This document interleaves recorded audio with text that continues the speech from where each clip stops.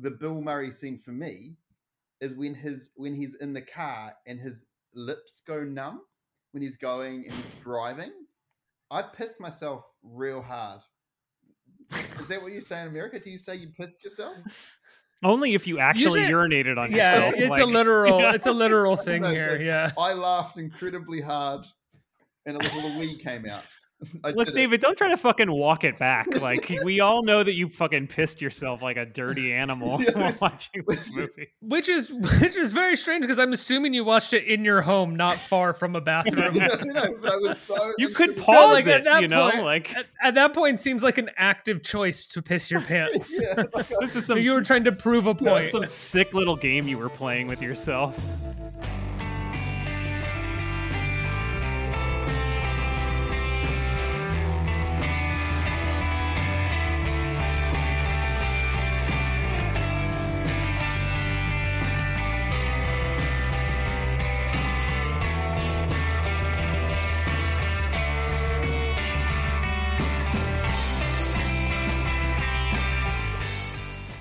Just when patient Bob Wiley was making progress. Dr. Marvin, you can help me. Dr. Leo Marvin was making other plans. As of this afternoon, I'm taking my family on vacation until Labor Day. But Leo's vacation Dr. Marvin! is about to become Dr. Marvin! Bob's therapy. Oh, I really appreciate this. I do not see patients on vacation, ever. We just got to figure out a way to work around your schedule. 2 to 4, 3 to 5, Monday, Wednesday, Friday, Saturday, and Sunday. I don't want any of you letting Bob into this house. He's a sweet guy. Could we invite Bob over for dinner? Would you like some more chicken, Bob? Faye, this is so scrumptious. Will you stop that, please? Now, while Bob is getting better, Roses are red, violets are blue. I'm a schizophrenic, and so am I. Leo is taking a turn for the worse. What about Bob? What are you doing with the rifle? Death therapy, Bob. You're listening to 30 Years Later. It's a podcast where every week we talk about a movie from 30 years ago. This week, it's the Richard Dreyfuss and Bill Murray movie, What About Bob? Which is amazing to talk about. I haven't seen it in a long time. And our guest I'm Chris Chafin. I'm one of the hosts. Also with me is Ricky Camilleri. Hey. Yeah, who can barely be bothered to say hello. So like that's just setting the tone right at the top, you know? I'm not gonna lie. Scarface is in pause on the other monitor in my office right now because I was watching earlier, and it's compelling even as a freeze frame of just a random shot in the movie. So you're saying a freeze frame of Scarface was more interesting than me talking directly to you? Is that what yeah. Yeah. Okay. Fine. That's fair. Have you ever seen Scarface? Yeah, it's fair. It's fair. Our guest this week is my friend David White, who's a filmmaker and actor from New Zealand. He has a movie, This Town, which was recently at the Seattle Film Festival. It came out last year in New Zealand, where, David, was it the #1 movie in New Zealand at some point? It was the #1 movie for 3 entire weeks. Whoa! It's fucking wild, dude. That's fucking wild. Like, yeah. Crazy, man. I mean, it was during coronavirus when there were like no movies out and people were scared to leave the house. But like, other than that, that's not in New Zealand. we got kicked out by Tenet. Tenet was the movie that overtook. Can I just say we've talked about Tenet on this show? We both think it sucks so hard. So like, and can we also say it's never been better than when pronounced with your accent. David, tell us a little, before we get into everything, tell us a little bit about your movie. I've heard that it was slightly polarizing because you mined like recent New Zealand history to make a comedy, or is that overstating it? I didn't actually. In New Zealand, we have very few murders. And so there's one murder in particular where a person has been accused of killing his whole family. And that happened 20 years ago. And when I came up with this concept, which is about a young man who's been accused of killing his whole family, and then he is trying to get on with his life because he's been acquitted. And so it becomes a romantic comedy. at that point, because he's like, hey, how do you get on with your life if you've been accused of killing your whole family? And in New Zealand, it's big news, right? Like if you kill your family, it's very large. You know who he It's is. only kind of Crazy. big news in America And so- if you kill your whole family. Like it just happens so much that like we don't really notice. This is true. Well, That's like and- it's like a joke, but very true. And so it was polarizing for certain people because they didn't believe that you could come up with an idea without having mined that particular piece of history. Where I would always say, well, that person who happened to be named David Bain, he doesn't have a monopoly on mass murder, and then people wouldn't like that, and so it became this kind of weird microcosm of people saying, well, you're lying about where you came up with this idea, which was completely infactual. Like I really didn't think that it was that big of New Zealand psyche, but apparently it very much is. So yeah, that's what happened. But it's still, to be honest with you, people still came out and they still went to the cinema, so it didn't affect us that much. You know what I mean? How did people like the loudest? How did people respond? Like, did anybody go see the movie expecting like an expose or like a journalistic like interpretation of the actual story, and then were surprised by this comedy? Or did everybody, by the time they had sort of filed into the theaters, pretty much know what they were getting in for? Oh, I think they knew what they're getting in for. Cool. Like it also has one of New Zealand's most famous actresses and another comedy actress, like a person that was in Hunt for the Wilder People, Rema Tiwiata, and also Robin Malcolm. And so everyone kind of knew. I think that people thought it was going to be much darker than it was. And it definitely has its dark moments, right? But at the same time, I was making a comedy. Let's get started. Yeah, great. Let's do it. Okay, so as you said, Chris, we're talking about 1991's What About Bob, which was released this week, the week of May 17th, 1991. As we've started doing, we'll talk about a little bit about the other movies that came out this week. And fortunately for our listeners who don't like this aspect of the show that we added, only one other movie came out this week. Great. So it will not be a long segment today. And that movie is Mannequin 2 On the Move. It was directed by Stuart Raffle, and it starred a number of people who I don't even know. They didn't get the original cast returning. Christy Swanson was in it. That seems to be the only person that I can. And Ken Levine. I don't know who any of these people are. Yeah, actually, I think Ken Levine was the screenwriter. It was Christy Swanson and William Ragsdale. Oh my god! And that's about it. Whereas the first one, I believe, was Andrew McCarthy and Kim Cattrall. Yes, but this one had no one, and no one cares about it. So the number one movie that week was What About Bob? Because there's really no other options. And so this movie is directed by Frank Oz. It stars Bill Murray and Richard Dreyfuss, as you said.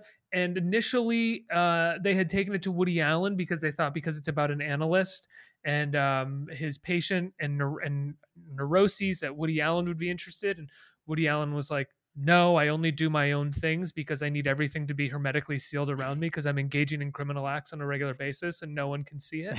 So wait, you're telling me there's a teen girl in this movie and she doesn't have sex with anybody? Yeah, he walked into the pitch meeting and he was like, "Oh, but what if Bob falls in love with the daughter? What I just think that would be really interesting to see. Wouldn't that be interesting to see? Right, because he's like a teacher figure to her, and I think that would be really sexy. But no, he decided against it, and Robin Williams was initially tapped to play Bob. He turned it down, and Frank Oz wanted Patrick Stewart for the Richard Dreyfuss character, but the studio said no, and they got Richard Dreyfuss. So it turned out to be Richard Dreyfuss and Bill Murray, and the two of them hated each other. Wait! Before we get any further, I'm imagining so many alternate movies based on that description, like all these crazy combinations of people. I think this movie with Patrick Stewart in it might have been like hilarious. Like I think I might have really enjoyed that. Like, do you think that he could have done what? 100%. He just hasn't had the part yet. That's the thing.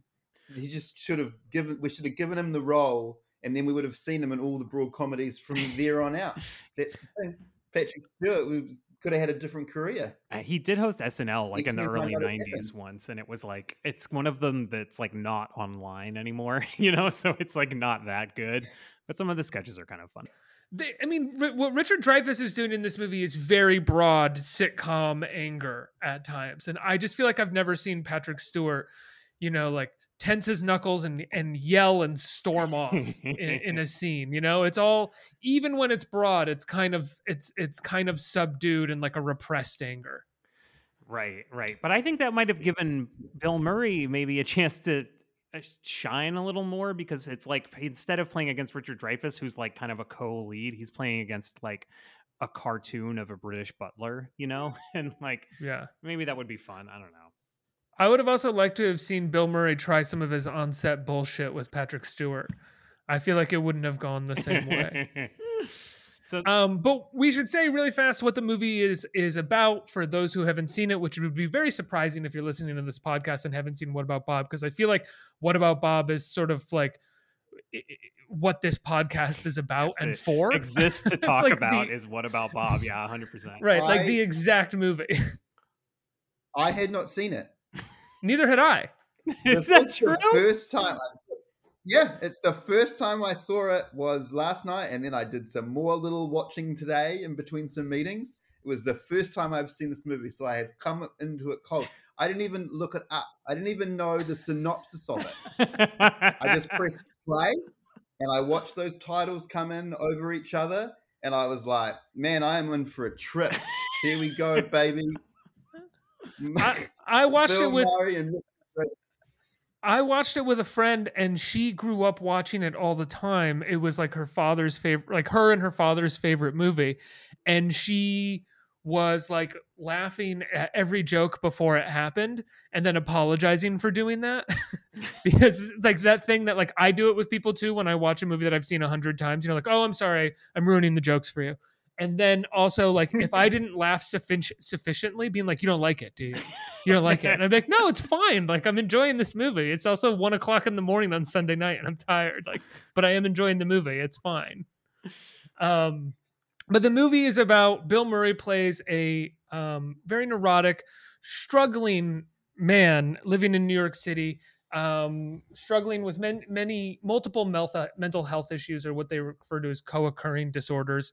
And Richard Dreyfuss is a budding famous psychiatrist with a new book on the way called Baby Steps that the movie rightfully pokes fun at how most psychiatry books are just completely idiotic. And he's an egomaniac, and Bill Murray becomes his patient just as Richard Dreyfuss is about to go on vacation. Bill Murray follows him on vacation, much to the chagrin of Dreyfuss, who's got a big Today Show, Good Morning America interview. But the family falls in love with Bob as he seemingly gets better from his disorders while receiving a certain amount of love and appreciation from the family. Yet Dreyfuss spirals into complete murderous insanity while having Bill Murray as Bob around. That's basically it, right? Yeah, that's good. Yeah, I think I covered it. My first question for you guys is, how did you feel about the depiction of Bill Murray's disorders off the top of the movie? Oh my God. Well, like definitely when I was watching it, I was like, okay, so this exists in some kind of world where like a crazy person is a weird cartoon who like, you know, like everything that you could possibly be neurotic about, you know, like he's afraid to touch the buttons and he's afraid to stand next to somebody, and like, oh, loud noises happen and he starts crawling along the sidewalk and like screaming. It definitely didn't seem like, you know, a realistic and sensitive portrayal of mental illness, I would say. I really struggle against being one of those people who takes a movie like this seriously in any way, because it's What About Bob from 1991. It's the music immediately channels like cartoon comedy in the 90s. But personally speaking, as someone who has been volunteering at like a suicide hotline that talks to reoccurring callers on a, you know, daily basis, I just immediately was like, this poor man, he's struggling so much. He's having such a hard time. And I like couldn't laugh for the Yeah. first 10, 15 minutes of the movie because I just kept being like, oh, he's struggling really hard. He's really trying so hard. But then the scene where he walks into the operator's office and is like, Bob killed himself 22 minutes ago or something like that. I was like, I laughed hysterically. And that's when I was sort of on board with the movie. But those first 15 minutes of him struggling and people making fun of him and not liking him. Oh man, that is a very, very empathetic way of looking at this film. I know, it's stupid. It's really stupid. No, I adore you for that. Whereas I was just like this. That guy's got a fish in a bag. All right, we're on it. Here we go. And then it was just like the insanity of, for example, I'm a huge psychiatrist with a book about to come out. And then my mate just calls me and goes, hey, I've got a client. And then you just happen to have a space the next thing. Yeah, right. Like, I was just like, all right, well, I'm just going to give everything a pass now because that's obviously would never happen.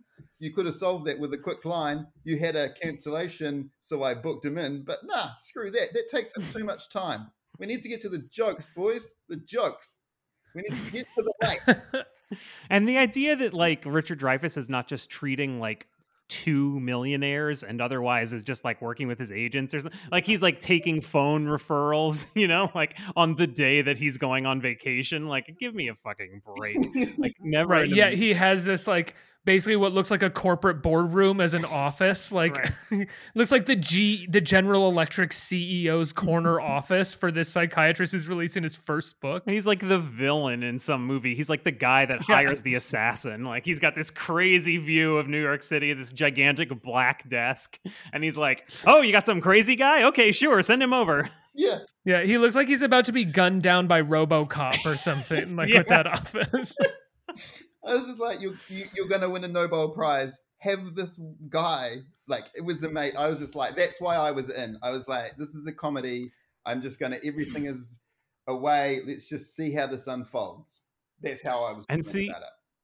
I was like the same as you, Ricky, in that I was overly invested in it. But I was, from the reverse side, I was like, Richard Dreyfuss, he's got to go on vacation with his family. He doesn't have time for this guy. Like, this is ridiculous. Why is this guy is really like impinging on his free time. He's trying to spend time with his children. This is awful. I'm like, well, he just has to say no to this person. This is just ridiculous, like. Oh, absolutely. I mean, he's breaking professional boundaries there by like involving himself in his vacation. Of course, at that point, it's like, I get it. It was really just those first 10 minutes of like goofy comedy music over a man like not being able to get outside of his house and like that being like really funny. After that, it just becomes a silly comedy between these two guys, and I'm on board. But it was like those first 10 minutes of like, do do do do do, and he's like, throwing up, trying to get outside of his house and crawling on the ground and like shaking and freaking out and being like, I can't control my bladder and I think it's gonna burst. And I was like,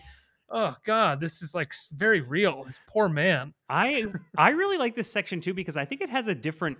Because like you're saying, he's supposed to be improving in his condition over the course of the movie. But in this section, you get to see that he is like a manipulative sociopath who's like, seems genuinely unhinged. He pretends to be a cop. He fakes his own death. He's like bothering these poor switchboard ladies. And watching it again, like I am somebody who's seen this movie 100 times. I was like, this is actually deeply deranged behavior, and this is like, I don't think Bob is funny or cute at all. I think he's a dangerous psychopath. Like, this is how a movie about a murderer starts, like he's ill. He is.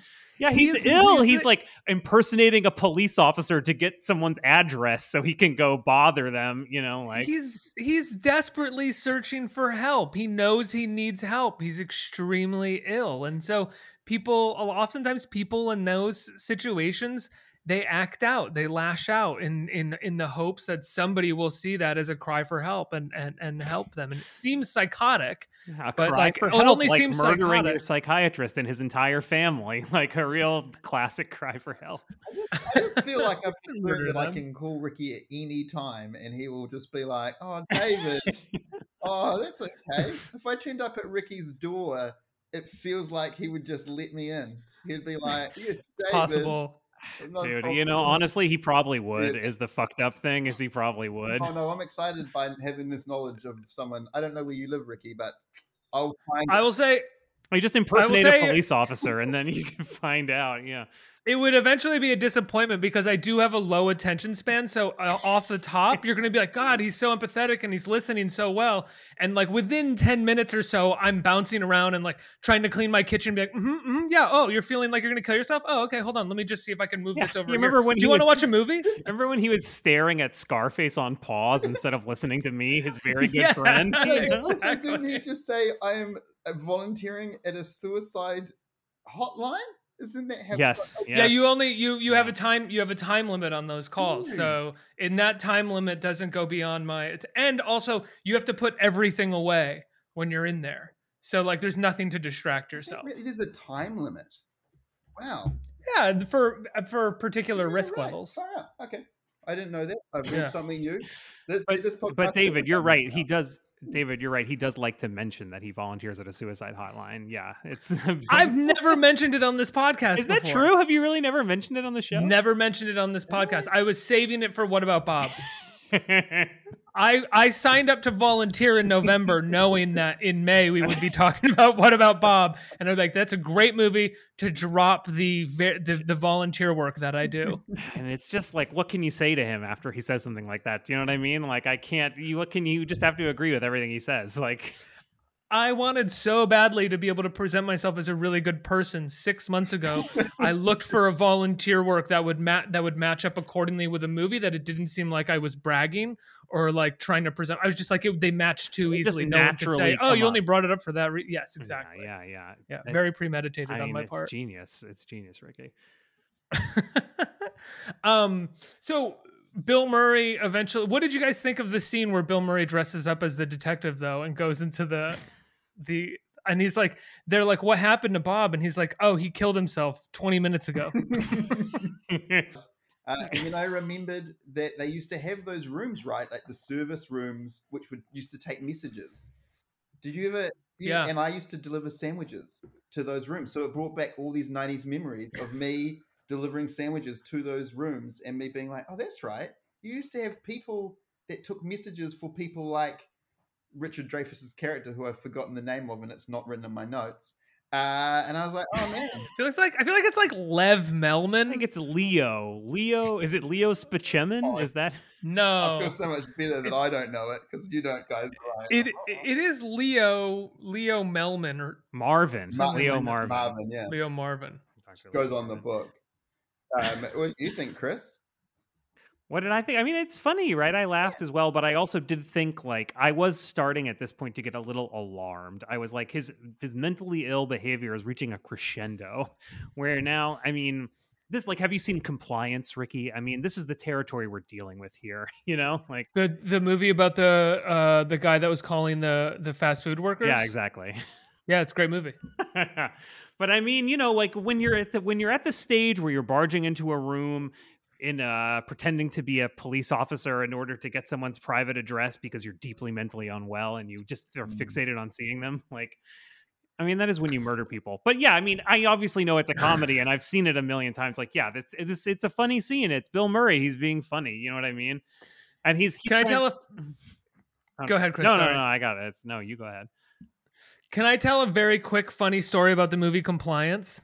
Yes, please. A funny very story about topic. the movie Compliance. Yeah, this is great. So in the year that the movie came out, or maybe the year before, I had a short film at the Maryland Film Festival, and Compliance was one of the headlining movies. And I saw it there, and it like blew my fucking mind. I just thought it was one of the best movies I'd seen in a really long time. And like sitting in a theater with that audience is just like chilling. You can hear a pin drop throughout the majority of the movie. It's a wild experience. And my ex, who I was dating at the time, she came to Maryland to see my short, and I just wanted to watch movies the whole time because I was at one of my first times at a film festival. All I wanted to do was just watch movies, and I was desperate to see Compliance again. Now, I don't know if you've ever seen Compliance, David, but it's basically about a girl who works in a fast food restaurant, and she's getting these prank phone calls from this guy who's pretending to be a cop, and he is as the cop on the phone telling a fast food worker to frisk search and to tie up this female employee that she has. And he is basically like seeing how far he can take this manager. And it goes on into for like abusing- 12 hours or something. Yeah, And it's based on a real story also. Yeah, and not just her, but other employees there into abusing this girl that works there. And I just thought it was so incredible. And when my ex came to visit, she was like, "Oh, I'm with my cousin and her husband. Like, what are you doing?" And I was like, "I'm going to see this movie Compliance. Do you want to come?" And they were like, "Sure." And I took them all to Compliance. And when the movie was over and her cousins were not there, you know, like our relationship was kind of nearing its end point, like soon. And when the movie was over, it was basically like they walked away and she like kind of turned to me and was like, "Are you fucking kidding me?" Like rightfully so. You took my family to see that movie and you saw it yesterday? You knew? Oh my fucking I'm God. sorry. It's a pretty interesting film, right? Yeah, basically that was me. I was like, yeah, but it's good. Like, what do you want me to say? It's really good. It's great writing. It's brand new. You're at a film festival. It's amazing. Like one of the most shocking movies that people have said has ever been made, or disturbing movies ever made. And I was like, yeah, come on, let's go watch this. Yeah, it'd be fun. What? It's called Funny Games. They're gonna love it. What? It's amazing. It's called Requiem for a Dream. It's about dreams, baby. Back to Bob. Bill Murray in What About Bob is it's kind of classic Bill Murray, but I will say every line he does, everything he says, I laugh. And there's all these big, broad moments in the movie, but my favorite moments are like just a simple look from Bill Murray. Like there's a moment where he's in the outdoor shower and they're like telling Richard Dreyfuss to apologize to him. And Richard Dreyfuss just kind of like looks over at him but doesn't apologize, and Bill Murray does this weird hands in the air with shampoo on his hands and nods at him, and I like that's the hardest I laughed in the movie. I just thought the look on his face was so funny, and that's to me, that's Bill Murray. And like the thing, I don't think he really does big broad comedy that well. I think he just is a naturally funny deadpan guy.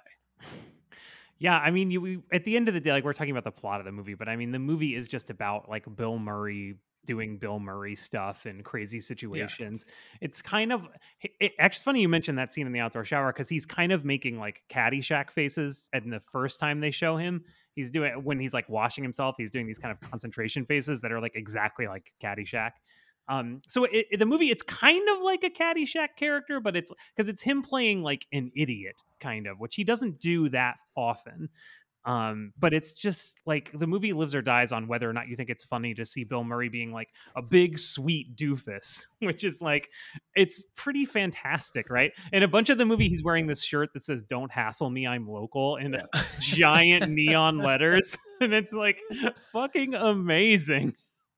But I think the movie begs the question, who is the doofus? Is it Bill Murray or is it Richard Dreyfuss? Right? Yeah, that's my question. Well, my question is, who's the protagonist? Actually. Well, yeah. Because I was like... I mean, that's a good question. I was like, one of the reasons I'm really interested in this film is because I was like, well, I don't know who the protagonist is within this film, and I find that particularly interesting because I'm like, well, Richard Dreyfuss just wants to go on a holiday, and then Bill Murray's just trying to get better. Like, I don't know, and both of them are interrupting each other's lives. So which one is the antagonist and which one's the protagonist? But that said, I will say it's mentioned early on that Richard Dreyfuss isn't very good at going on holiday with his family. Like his family doesn't like him. They're annoyed by him, and he's an egomaniac that's constantly talking about himself, and he is like impatient with his child. So like as much as like the movie does this pretty good job of, by the time you hit the halfway mark, you're pretty much on Bill Murray's side, because while at the beginning you think like, oh my God, he's harassing this doctor, you sort of see that this doctor is fairly self-absorbed and in his own way. He's like becomes self-obsessed, and he's a prick. And he there's so much of the movie where he's wearing like these crazy short shorts and giant crew socks pulled all the way up to his knees, and he Yeah. just looks like a square in a cartoon, and so then he becomes the antagonist because it's like he just exists to get mad at Bob, like he's like, oh, those kids, like that's I think what he's doing the rest of the movie. Yeah, except for, like, hey, I don't know about your childhood, but my childhood, my dad will never listen to this podcast. Like, Richard Dreyfuss' character is trying to teach him how to dive, and yeah, he accidentally drops him into the thing, but I'm like, my dad never did anything like that. Like, I didn't, you know what I mean? And I was like, at least he was there trying to teach him to dive. Yeah, exactly. And I was like, yes, but on the way to teach him, he's walking out with his son, basically yelling at his son, being like, "I'm taking time away from what I'm supposed to be doing right now. I'm trying to prepare for this interview, and now I'm taking time away from it to help you dive. So let's get this over with. You should be diving already." Yes, like Ricky, the line you're leaving out is he says, "Because teaching you to dive is as important as being on Good Morning America to me." Which, I mean, he doesn't really sound like he means it when he says it, but he does say it, which is, that's something. Yeah, like I just got yelled at, so I'm like, oh, that kid's already up on me. And I'm trying to be funny here. Oh, and he's provided this amazing life for his family. They live in his house. Like, no, but he was, for me, I was actually quite interested in this idea, like, for Richard Dreyfuss' character, because by the end of it, he ends up being the way that he ends up being. I don't know if I can say it out there yet. We haven't got you can spoil it. Yeah, it's fine. Yeah, you can spoil it. Yeah. But like, I was like, oh, so this person has driven this person to be Gaga. And I'm like, well, now I feel sorry. Like, that guy should have learnt from Bill Murray's character that life is about hanging out with the family, which is what Bill Murray's character wanted to do, like Bob wanted to do. Mm-hmm. So I was like, wow, he's now crazy. And Bob has made him crazy. And then I'm like, well, now I feel sorry for that character by the end of it. And I was like, well, actually, that's kind of antagonistic of Bob's character. Yes, he's all better, but he's driven someone to insanity. I'm like, oh. Yeah, right. Like, it depends on if you believe in like the essential humanity of Richard Dreyfuss or not. Like, if you buy into him as like a sympathetic human being, then yes, it is a horror movie. And like Bob exists to torment him and it drives him insane. He loses everything he has, But if you believe in Bob's betterment and in Bob, it's a horror movie as well, because Richard Dreyfuss locks him in an asylum at one time. He puts bombs on him. He literally tries to kill him. It's a horror movie for either character. That's actually true. It's a very dualistic Us style world where only one person can be doing well and the other person has to be like, in the basement with the rabbits or something. And that is why I think it is interesting. I'm like, I don't get these movies no more. Like, I haven't seen a movie like that in a very long time. Well, it's really hard to do, right? I mean, that's an incredibly hard narrative to pull off. Yeah. Because both of the people have to be sympathetic and like seem like villains in the course of the same film, believably and like seamlessly. Like, it changes and you don't even notice it's changing. Yeah. Which is amazing. Amazing that they pull it off. But I think what they do, which is smart, is right off the top, they make Richard Dreyfuss a bit of an asshole. Right? Like, so it's like you don't necessarily... He's got this office and he's got a row of his own books and in his office, and he's going to stand over next to his own books while he's talking to his patient, He's got a goddamn Sigmund Freud bust in his house that he keeps putting up everywhere. He's forcing his family to tell him what jacket to wear. His family is just annoyed with him all the time because he's so uptight. You sort of want his world to be turned upside down, and you do want Bob to get better. So the story is that Richard Dreyfuss and Bill Murray did not get along on this movie, and that Bill Murray terrorized Richard Dreyfuss. Richard Dreyfuss, right? Like, there's a story about apparently Bill Murray would get really drunk all the time, and he would like come back to the wherever the cast was hanging out or staying or something, and so this one day he came back and he walks in the room completely off his ass, and he goes, "Hey, I got a script revision I think is really funny." And he walks right up to Richard Dreyfuss and goes like, "Nobody likes you. You're tolerated." And then he picks up a giant glass ashtray and wings it at Richard Dreyfuss's head, but he just happened to miss, like. Well, Dreyfuss has said that it's like one of the most unpleasant experiences he ever had making a movie. Oz said that there were tensions on set. Yeah. And that when he said there were tension on set, it seemed like he was alluding to the fact that it was kind of Murray, right? And it's around this time that Ramis and Murray stopped talking to each other because of Murray's behavior on Groundhog Day. Like they didn't talk basically until Ramis died. Like Ramis was on his deathbed. And also on this movie, one of the producers was I forget her name, but like Bill Murray both threw her into a lake and like screamed at her and like broke her sunglasses in half and threw them and like threatened to beat her up, and like he just seemed to be a complete mess the entire production of this film.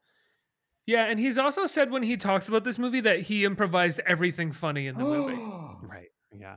All right, there was an audible gasp from David White when an actor was like, I did it all. I am the reason this is so funny. Yeah, start off, mate. But like he probably just remembers it that way because he was seemingly drunk and like maybe improvised a few things and then just got it in his head afterwards that he was the whole movie, that he did everything. Like everybody on this movie sucks except me. Like, yeah, I think one of his quotes from an interview from just like a year later is like, "Oh yeah, anything funny, I improvised it." Like, yeah, man.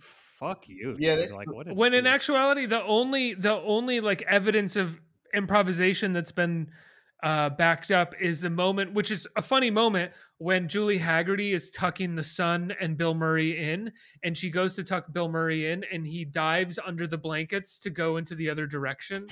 Like that's the one thing that she has said he improvised, and I did think that was very. It actually funny. made her laugh.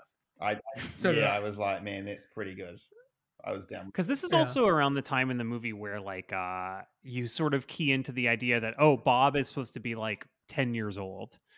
Like, okay, like now I sort of understand him. He's not so much like a dangerous psychopath. He's just like a big dumb kid. Do you think that's the moment? I was going to ask this question. Like, when is your moment for you where it turns for you to start liking him? Like for you guys? Yeah. Was that for moment? me? I think it was then, right from the beginning.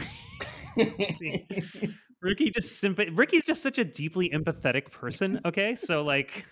Right from the beginning, Richard Dreyfuss embodies like everything that I hate, like in the character. And I've also famously do not like Richard Dreyfuss. This came up in the Once Around podcast that we did, which I loved that movie and liked his performance in that, but I just have never liked Richard Dreyfuss as a performer. But Bob's character, I just empathized with, and I don't empathize with an egomaniac who's self-obsessed and doesn't really care about his patients and is in like the health profession. That's fucking evil. You're there to care and help people. And he clearly doesn't. He only cares about his own career. So I, right from the beginning, was all about Bob. Yeah, Ricky, I gotta say, like, as somebody who does make my wife tell me which shoes I should wear with my outfits, like, I did deeply identify with this self-obsessed egomaniac, and I was like, really wanted things to work out for him. He seemed to have built a great life for his family, and he was gonna be on the Good Morning America. I mean, this is the result of all of his hard work, and I was really pulling for him. Really, he cared so little about his patient. Who gives a shit? They're just marks, they're just there to like build him up and give him money and like help him achieve what he wants to achieve, Bob is in so much pain, like he's really happy to deal with that pain when he gets back after Memorial Day, like that's. Yes, that I understand. Bob breaks a few professional boundaries. Yeah.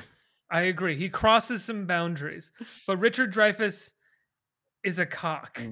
I mean, obviously, like yes, obviously he is a huge cock in this movie. And so, he's for me, I was like, when Bob decides that he's going to stay in town and he's wearing the shirt, like the shirt that you mentioned, Chris, I'm a local. I was like, that was the moment for me. I'm like, well, he doesn't seem so crazy anymore. He just seems like he's a little bit, oh man, this is a bit of a bummer, but you're trying to get better. And I was like, he's like much funnier and much more empathetic, and I could forget about all the rule breaking because he's just like, well, I don't need you to help me now. we're just friends now. Don't worry about it. Exactly. Right. You know, and Yeah. like there actually, and there's a change in his character and the way, because he's not constantly going to to the psychiatrist. You need to help me. He's just hanging out with the family, and so there's this kind of interesting Yes, moment. I agree. In this, Yes, because what he needed, I mean, and it's not everything that he needed, but what he needed was human connection. He lives alone. He can't go outside his house. He's scared of the world. He's searching for some kind of connection, and that's why he goes after these doctors, because he's recently divorced. His wife left him, right? So he searches for these doctors who he basically pays to be some kind of connection for him. But then when he's told he has friends, he suddenly becomes an incredibly charming man who's very open-hearted and very big-hearted and open-minded and willing to tell his stories and talk about his feelings, and everybody's engaged and interested in him. Whereas Richard Dreyfuss is a very closed-off, nearly sociopathic human being. Well, it is interesting because right from the beginning with Bob, and we're talking about who's the protagonist and who's the antagonist. I mean, Bob is in the first scene. Like, it's not Richard Dreyfuss. We open on Bob, and he is as open-hearted and kind and solicitous of his fish at the beginning of the movie that he then later is of the family later on. It's like you're saying, Ricky, it's like he just doesn't have any human connections, but he has that impulse to be like a deeply kind, sweet person, And yeah, as William H. Macy says in Magnolia, "I've got so much love to give, I just don't know where to put it." That's Bob. Yeah, exactly. And around this time you're saying, David, of like the shirt in the movie, it's like if Richard Dreyfuss could have just like, had a beer and relaxed and like just hung out with Bob, everything would have been fine. Everything would have been 100% fine, because Bob, as it happens, does save him during Good Morning America. I mean, he kind of steals the spotlight, but at the same time, it's like Richard Dreyfuss is choking and Bob makes the segment like great, and everybody loves it. Oh, is that how you read and he's segment of that scene? Oh, I read that scene very differently. I was like, "Oh, did you? Oh, how did you read that scene?" I was like, if Bob hadn't have been there, what would Richard Dreyfuss's character been like? Yeah, I was that's true. he's got a real thing here, and like he's practiced, he's by himself, and suddenly he's thrown into an awkward situation with this guy, and it's all very odd. And I was like, oh no, I feel like Bob made him choke or made him be less whatever. I think the movie is like, I think you could definitely read it the way you're saying, and I also think you're right. But then there's also an element of like Ricky's talking about, like he's such an uptight control freak and he's been obsessing about this, and would he have just choked anyway because he's like so nervous, it's so important to him and he can't handle it when it comes down to it. Because his family doesn't really seem surprised. They're like, "Oh, he's choking." Like, that's a thing that happens to him, like. Well, it's really about who is able to, for lack of a better way to put it, go with the flow. Like be more, present, right? Like be present. Yeah, exactly. Be present. Once Bob finds connection with these people, he's able to be present and fun. And once Dreyfuss's character can't connect with anybody, he can't be present, and he becomes even more self-obsessed and even more neurotic and even more crazy and demanding of everything to be a certain way that it will never be. Exactly. Yeah.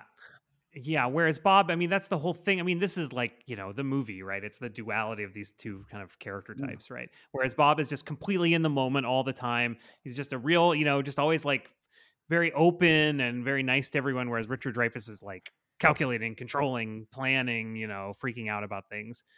So yeah, that all kind of comes to a head in this scene, right? There is also a very, and this is actually when I disliked Richard Dreyfuss's character a lot, is when he gets the puppet out and does that very annoying thing with the daughter. Never brought up again in the rest of the movie too, which I thought was very strange. Like, that is something that needs to be like circled. That loop needs to be closed, right? But they don't do it. And as soon as I agree with you, as soon as that puppet comes out, it's like, murder this man. Just put this man out of his family's misery. I bet he's molesting somebody somewhere. Like, for him to have this puppet that's just a sign of pure evil, Like, at that point, he is as evil to me as Fritzl. Yeah, it's real crazy. Like that one scene, and then he forces her to put the puppet to talk back to him because he can't hear her. I'm like, oh no, no, no, no, no. And is that how you dealt? I guess that's the moment for me. I was like, whoa, this guy, you're out. She's an adult who drives.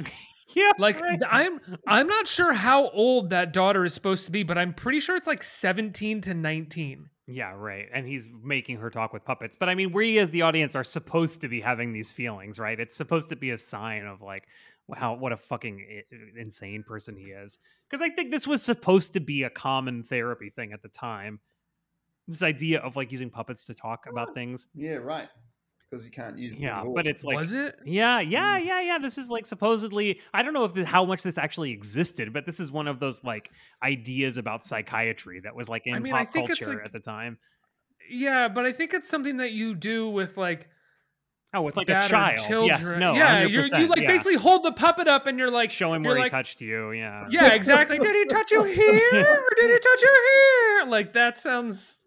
You don't go up to your 19-year-old daughter and be like, "Why are you talking to me today? We need to be open and communicative." Why did you go sailing with this guy I don't like? Well, he went and got the puppets too because he was diving, and then he saw the thing, and so he had to go back inside. He's been carrying the puppets from the other home. He's carried the puppets from New York to their lake house, then gone and got the puppets, and then gone to her, and then you have gone and done that, and you're like, "Fuck, psycho."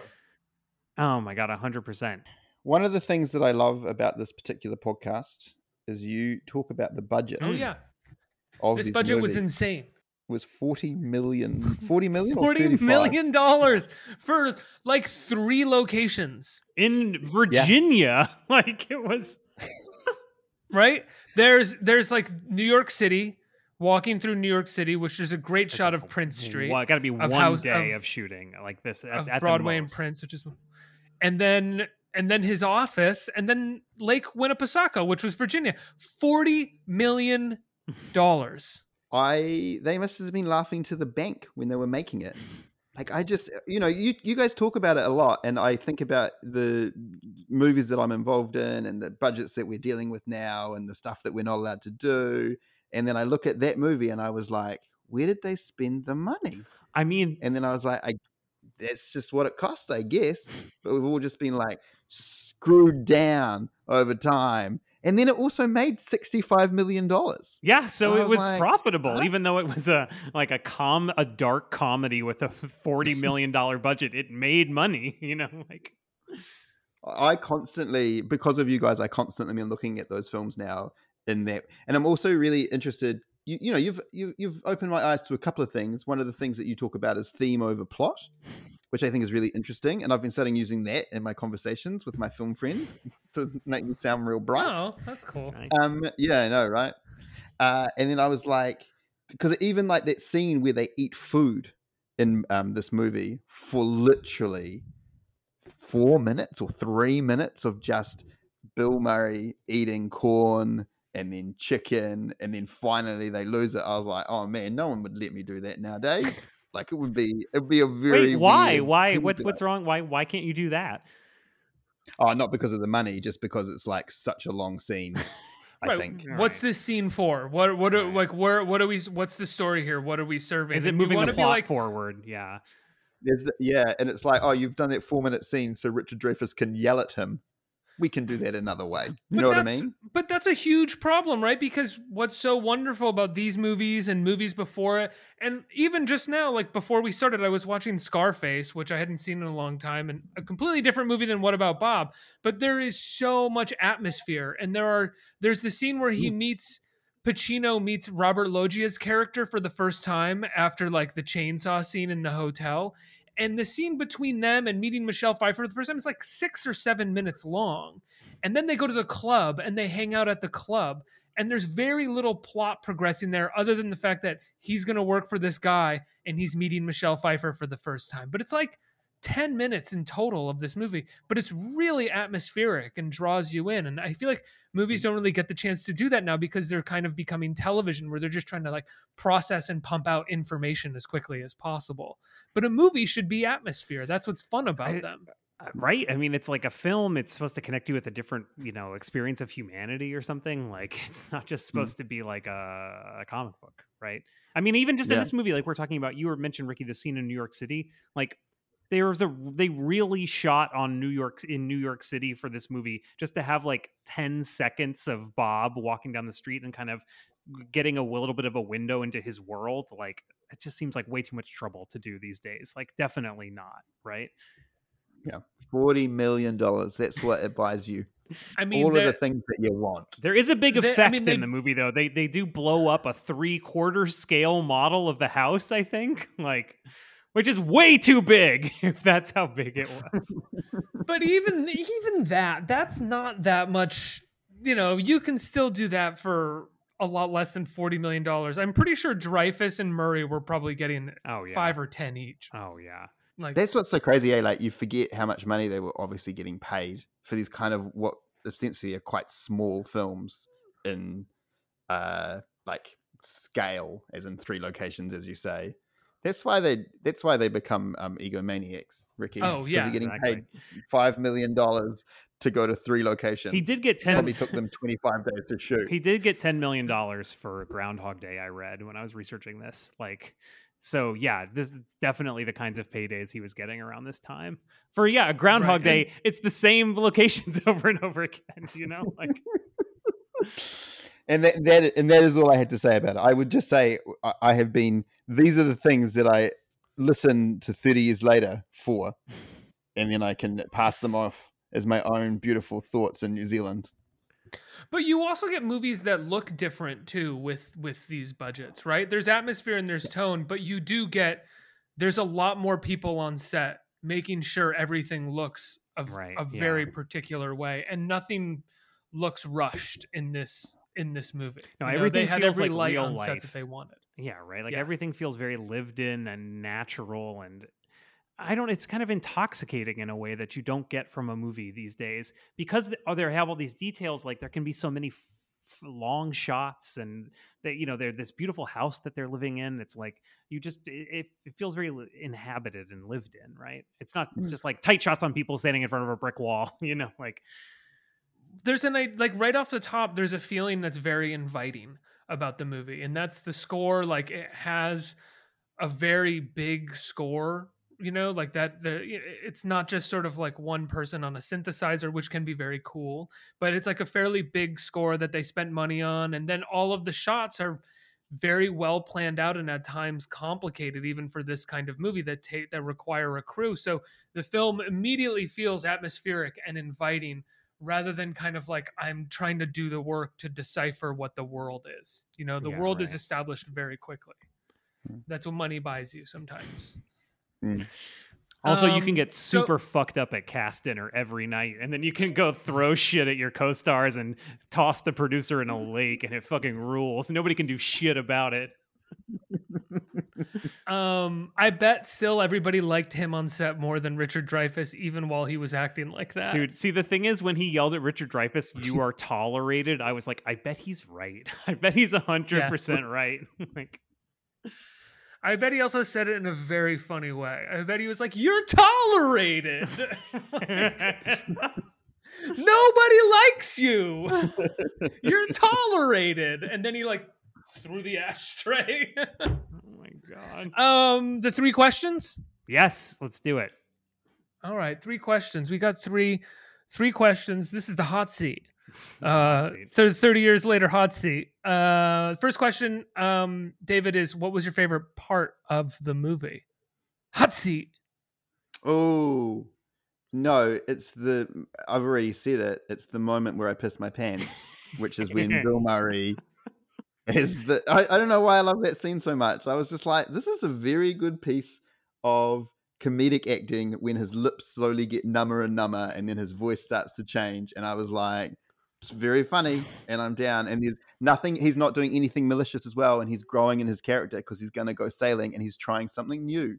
So there's nothing malicious around any of that stuff, whilst also being incredibly funny. Mm-hmm. That's great. Yeah. I like that. Chris?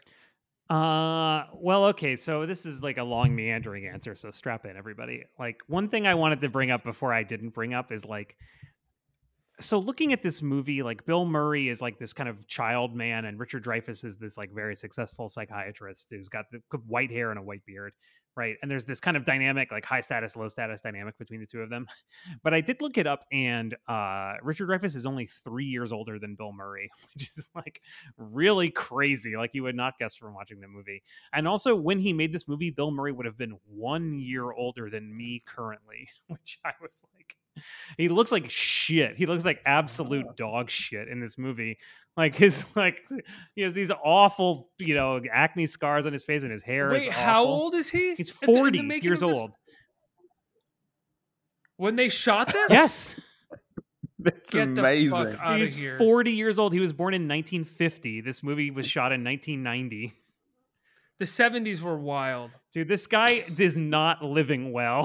This is a very ill man. Like, but so this is just to set up, like, so, okay, like, look where I am in life. Like, I'm just kind of trying to justify what I'm about to say, which is like really my favorite. I'm 39 years old. I have a young family. Like, I'm trying to accomplish things. And so, like, really my favorite thing was just like the beautiful lake house that Richard Dreyfuss has and his like beautiful family. And he gets to go to New Hampshire for a month on vacation. I was like, this is literally everything I want in my life. I want to take my family to our beautiful lake house. And it was like, I couldn't, this is why I was so against Bob the whole movie. I'm like, you're fucking up this amazing life that Richard Dreyfuss has made for his family. And I was just like, it was like crack to me, honestly. I could not get enough of this shit.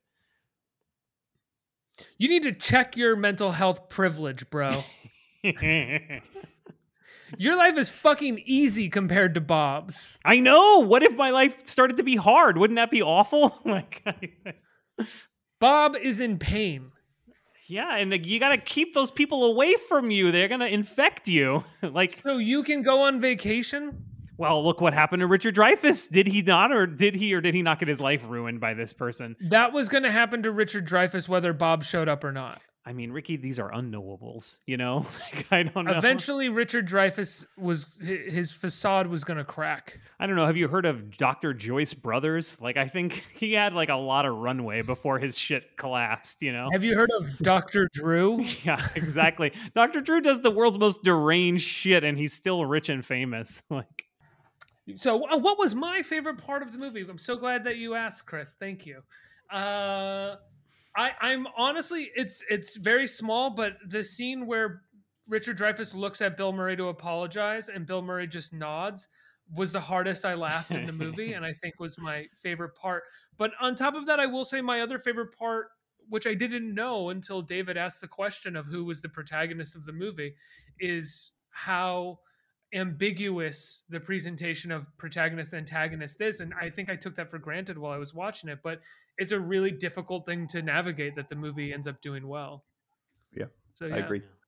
The second question we ask is, because our podcast is called 30 Years Later, every movie is going to take place in the 90s, because for the next 9 years, it's going to be the 90s 30 years ago. So what was the most 90s thing about this movie for you, David? Well, this is a thing. It's probably still a thing that happens now. It just doesn't happen with my father, which I'm very happy about, which is the high shorts with the very pulled up socks.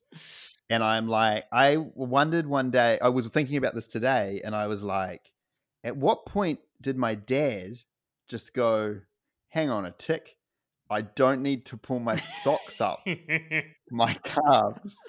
And I was like, it probably was actually around the time I was 18, 19, which is the year 2000, which is when I left high school. And I was like, that was a 90s thing for my life. And so when I saw Richard Dreyfuss doing that thing, I was like, my dad, like that.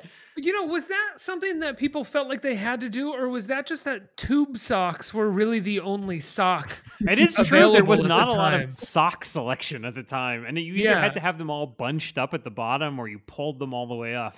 It's like, although David, I'll say, like, I think, like, especially you, like, I think you could just start dressing like that and it would be very cool right now. Like That's true. if you started wearing white shoes, white socks pulled all the way up to your knees and tiny, tiny white shorts, like, I mean, it's pretty fucking hip. Like that's like very on trend right now. That's what I mean. Like, I think it's a 90s thing because of my dad, whereas I think it probably is a thing that people do now. And also probably some men still do it. I don't know. But it's definitely the 90s memory for me. 100%. And that's not a bad thing either. I was just like, fascinating. But Richard Dreyfuss does pull those pants up very high. Like they are very, like my dad never did that. I was like, that is a costume choice. You don't do all those squats and then not pull those pants up that high. I mean, come on. Like, like he looks like an idiot. Like he looks, I think the costume choice was like, you're an adult, but we want you to look like someone that everybody, including teachers, wants to shove in a locker in middle school. Yeah. I agree. Like your wife hates you, your children hate you, like everybody who lives in the town hates you. Like, Chris, what was the most 90s thing about this movie for you, Chris Chafin, co-host of the podcast 30 Years Later? Yeah, thank you for that great introduction, Ricky, and for the question. I do appreciate it. I think... Oh, get to the answer, will you? Fuck you! No, I do. We've kind of touched on this a little bit, but I think the very particular way this movie touches on psychiatry, which is like, it's a sham way that people get really famous. It's a huge part of the culture. Maybe it's kind of real, but also mostly it's made up nonsense. And like, like crazy people are just like weirdos, it's this very particular, like I was saying, I mean, they mentioned Dr. Ruth in the movie, but Dr. Joyce Brothers, like all this kind of stuff. Like this was huge, especially in the late 80s, early 90s. And I think this picking his occupation as famous psychiatrist is like extremely 1990. Yeah. Yeah. It happens in Woody Allen movies a lot as well, but my experience with psychiatrists and therapists in particular, who are not necessarily doctors, they're not brain surgeons. They're not incredibly well off. Like they do well, but they're not. This is the thing. I think is at the time of the movie, this is like, it's like a huckstery way to get rich quick, is to like be a famous psychiatrist, Yeah, but it's just like, you don't make that, even as a doctor of psychiatry, you don't make. Eventually, you can, when you have like a very wealthy roster of clients. But as we said early on, like, Bill Murray's character's not wealthy, and he takes him immediately. He's like, "Yes, I need clients." Yes, okay, of course. I'm not sure where he's getting this lake house with his bag of money that's referenced by the locals, and this like corporate office, that he's lording over. This like big corner office and some office building in Midtown. But yeah, the movie seems to suggest that he's just like wildly wealthy. Right. Yeah. I mean, he dresses like somebody. I mean, his whole aesthetic is like generational wealth. But, it's just supposed to be from being like having one book, which again is a very 90s thing. He has one book, so he's the world's richest man. That hasn't even come out yet. Like, I know advances were much bigger then, but were they that big? I don't know. Not for the first book. I don't think so.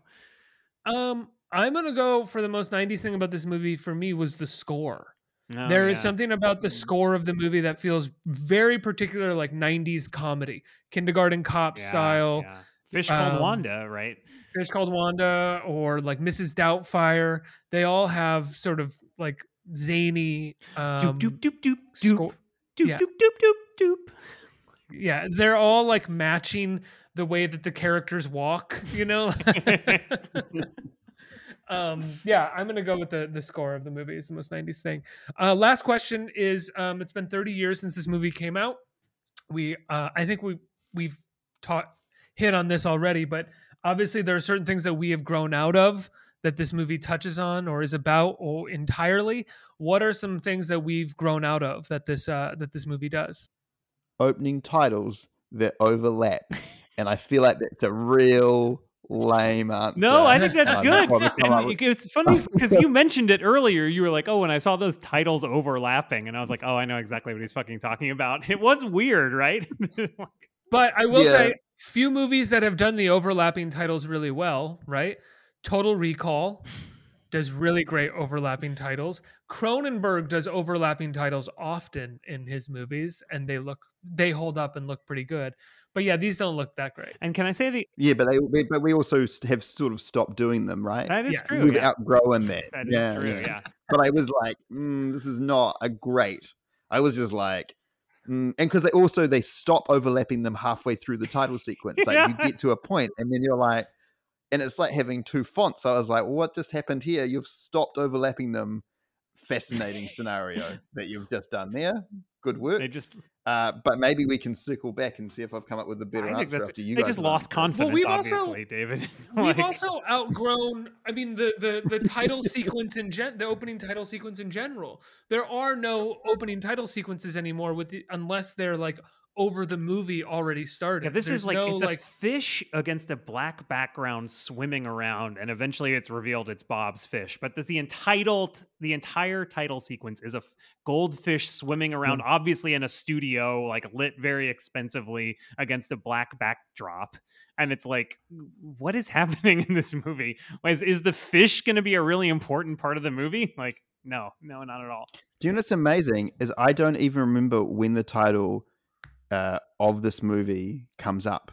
It's just at some point during this fish swimming around. Like there's nothing happens, you know? Yeah, but I was like, I know all the names of these characters, but I did not, as I'm trying to remember, I'm like, I remember the fish, I remember the Bill Murray, I remember the names, but I don't remember ever coming up with the title of the film. I've blocked it from my memory from 12 hours ago. Chris? Yeah, for me, I think this is kind of a weird answer, but again, I'm just fixated on this house that his family lives in.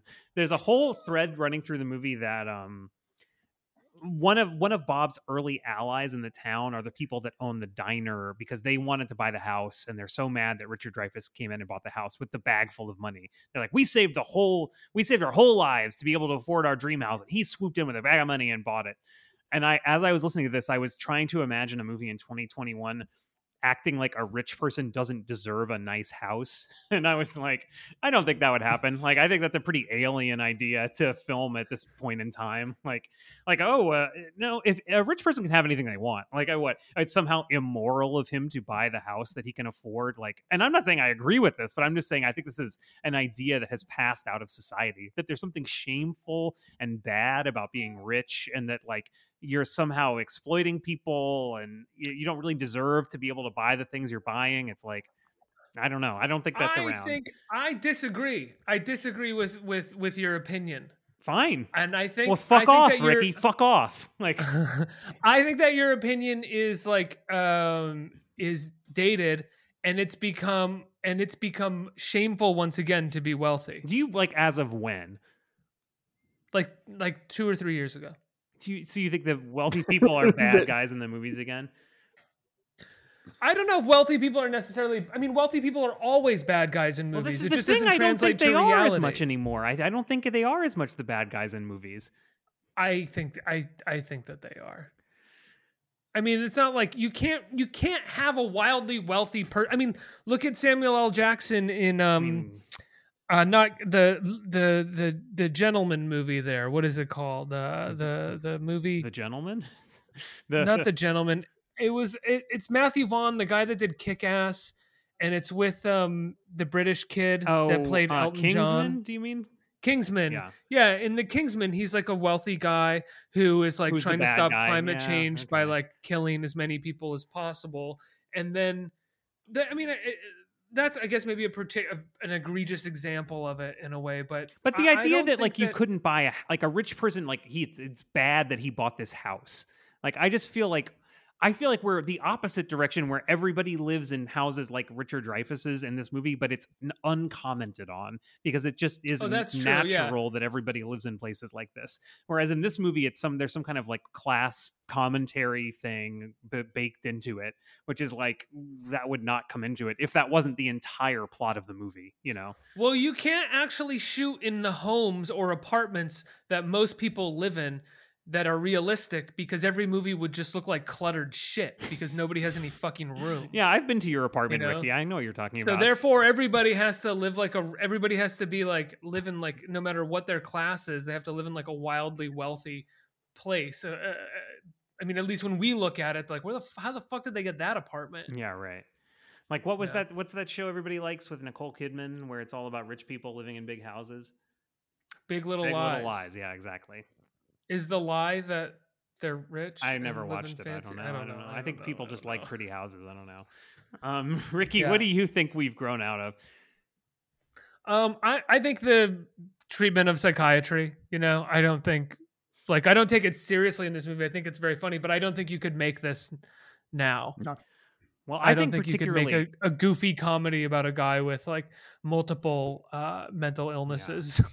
No, I agree. Because Bob doesn't have any kind of real or identifiable mental illnesses. He's just like kooky. I feel like, yeah, if we made it today, he would have to have something. Like, it would have to be realistic in some way. Well, that's not true. I mean, Dreyfus diagnoses him. But he just say, like, you've got extreme crazyoidness. Like, isn't that like his diagnosis? Multiphobic personality characterized by acute separation anxiety and extreme need for family connections. It actually is a pretty good diagnosis. I take it back. That is a dead-on diagnosis. It actually sounds like he knows what he's doing in his job. That's the one time in the movie. He should be. Yeah, it sounds like he should be having a book and he should be rich. Yeah. Because he's met that guy for 45 seconds and he's like, I know what you've got. It seems like he could help Yeah, a lot of good to people, go. maybe, if he hadn't had his life ruined by this psychopath. Like, If he wasn't such a dick about if it. he didn't wear dumb shorts. Like, Yeah, dumb shorts True. and- Again, the shorts, he deserved everything he got. You wear shorts like that, tube socks pulled up, blowing up your fucking house. Fuck off. You're blowing up your house. Is blown up. He blows up his own house. He does it to himself. Guys, I think that's it. Yeah, that's what do great. we think? That's 100% it. David, thank you so much for joining us. The film is This Town. It's on Topics streaming soon. So please watch. Why do you say that sarcastically? I don't know. Promote I was his trying film to say it in like an announcer genuinely. voice. Let me do it again. He's our guest. I'm gonna do it like a real human being this time.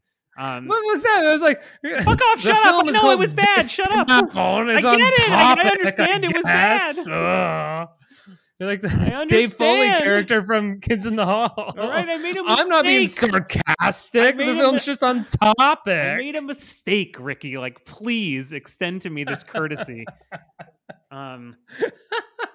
David, thank you so much for being our guest. It's great to see you. I mean, honestly, like, it's been too long since we've seen each other. Like, it's so nice to get to talk to you. Too much. Take it back. It's too much now. Hey, so our guest was David White. This Town. You can stream it on Topics, I think. David, was that it? Topics? I wasn't really paying attention. I think it's on Topic. I think it is. It's on Topic. It's on Topic. Oh, cool, It's on Topic cool, May cool, 20th. cool. So this week. Cool. David White, our guest, thank you so much for coming on and talking about What About Bob with us. Your film is called This Town. It's coming to Topic streaming channel on May 20th for everybody that wants to check it out. You can stream it there if you have a membership, or I believe there's a link there, as David said, where you can rent it through Topic as well. David, thanks so much for coming on. Hey, thank you for having me, and thank you for opening my eyes to What About Bob. And thank you for doing this podcast. I will listen to it whenever it's on, whenever my phone tells me it's on. That's how you fucking do it, Chafin. It's like from the way you did it, I just knew it's like that was the take, you know? Like.